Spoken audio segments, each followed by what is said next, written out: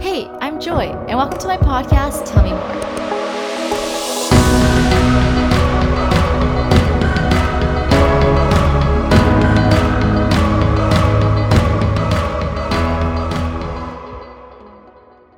Hey, welcome back to my show, Tell Me More, a place where business and tech leaders tell me more about their lives. This week, we're speaking with Stephanie Naz, a professional chef and entrepreneur with an unconventional story. Originally an art history major at Columbia University, Stephanie went on to become a financial analyst in Silicon Valley and eventually left that job to start her own business. Today, she is the chef and founder of Stephanie Sheets and Victory Club, and her products have been featured in Vogue, the New York Times, and the Wall Street Journal. In today's episode, Stephanie and I talk about her experience moving from art history to finance, how she got started with her two companies, and what it's really like to pursue a passion in the arts. So I run a few businesses in food. I'm a chef. Stephanie Sheets are my product line. They are pastry decorating sheets. They look like wallpaper. They have the thickness of regular paper, vegan, gluten-free, shelf-stable, so they work for every diet. And they're just a very easy way to make a cake, cookie, donut, cake ball, chocolate-covered strawberry look very festive very easily. So Stephanie Sheets are available on my website, stephanie.com, and you can read about them in the New York Times, Wall Street Journal, Refinery 29, et cetera, et cetera. Victory Club is a membership organization I started in 2014. It brings together young professionals over the culinary and visual arts and art spaces.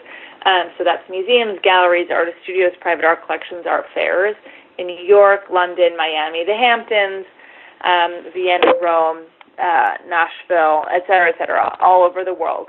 I create and cook events that have the purpose of fostering conversation around the culinary and visual arts.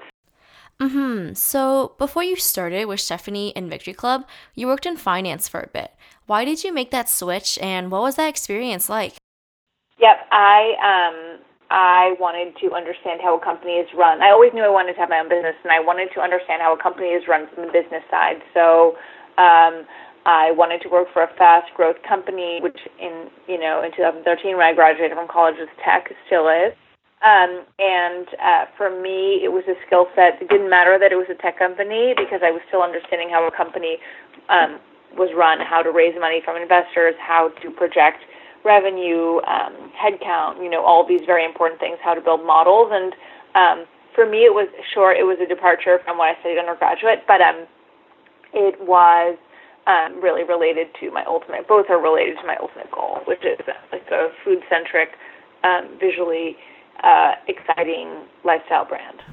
After you finished working in Silicon Valley, what motivated you to start your own company? How did you make that jump? I was just aching to do it, and I had worked in my first job for over a year, and there's no time when you just know that it's the time. So I just seized the day, and I just started.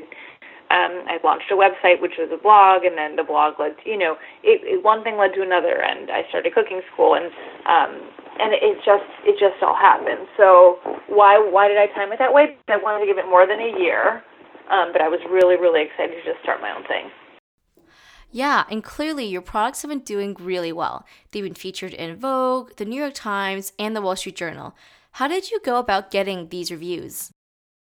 My grandma always said, no one is going to know how pretty you are if you stay at home, and I think it's just a matter of communicating your message and your news in a smart way. And were there any difficulties or challenges when you first started your organizations, and how did you overcome them? Yeah, I think that, of course, there were many, many, many challenges. How did I overcome them? I mean, you just learn. You just have to roll with the punches, and you learn as you go. And just knowing,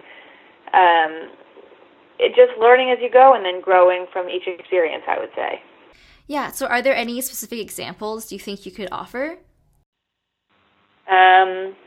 I think, sure. I think, like, for example, growing on social media, I think that is something I'm still learning. But, having 17,500 is way more than having 300, and, it's much less than having 100,000. So that's something I'm really learning as I go, that I've learned a lot along the way. But, I think it's like all very iterative, and you just have to keep going. So what have you learned from running Victory Club and Stephanie Sheets? Like, have you picked up any business best practices? Have there been any advice that you think has been really instrumental to helping you? I think just you should build a business for yourself as the target consumer and never build something for someone else, or just stay really, really faithful to your target consumer, which in my case was myself. I knew that I wanted to go to something like Victory Club, and I wanted to use a product like Stephanie Sheets, and just, asking myself all the time, okay, am I comfortable with this price point? Am I comfortable with this aesthetic? Am I comfortable with this messaging? Because I think then if you don't, you lose the core of whatever it is. And moving forward, what advice would you give to young people who are interested in starting their own business but are too afraid to take the leap? I think you just, if you're really so scared, I don't think you should even start, because it just gets scarier and scarier. You start and it gets harder, really, like when you actually have a business and you have to support employees and you have to pay bills. I mean, it's not for everyone, but if you do, if you are inclined, then do it and do it, put everything you have into it. But no, I can't convince people to start their own businesses. It would be irresponsible. Someone should just want it so badly they can't think of any other thing to do. For your personal brand, I know we talked a little bit about, being the next Martha Stewart, but can you elaborate on where you see your personal brand growing in the future? I think just growing in many ways, more retail distribution, more revenue, more clients, more events, more members, more sponsors. I mean, just growing big time. So for all the young people who are graduating soon, how would you say your undergraduate degree has helped you navigate your career? I think it has helped me in many ways. I think my degree introduced me to many, many, many important people who have shaped who I am today. I think that Columbia College gave me the writing skills that I need to be able to, convince people of certain things and to engage certain people in what I'm working on. I think it's many things, but I think it's just, I would say primarily it was the network and the writing skills, and the passion for growth. Okay, last question. Do you think these skills like networking, writing essays, or talking to people, do you think that these skills are necessary for people to learn if they want to succeed in today's workforce? Yeah, of course, but I think that it's something that it can't really be taught. I think that you just have to, you'll teach yourself if you really want to learn it, but I think it's something that's so soft, it just has to be done. I don't think it can be done in the classroom. And that's the end of today's episode. Big thanks to you for tuning in, and an even bigger thanks to Stephanie for joining the interview. You can check out Stephanie at Stephanie.com or see her Instagram at StephanieNas. As always, today's episode is brought to you by me, Joy.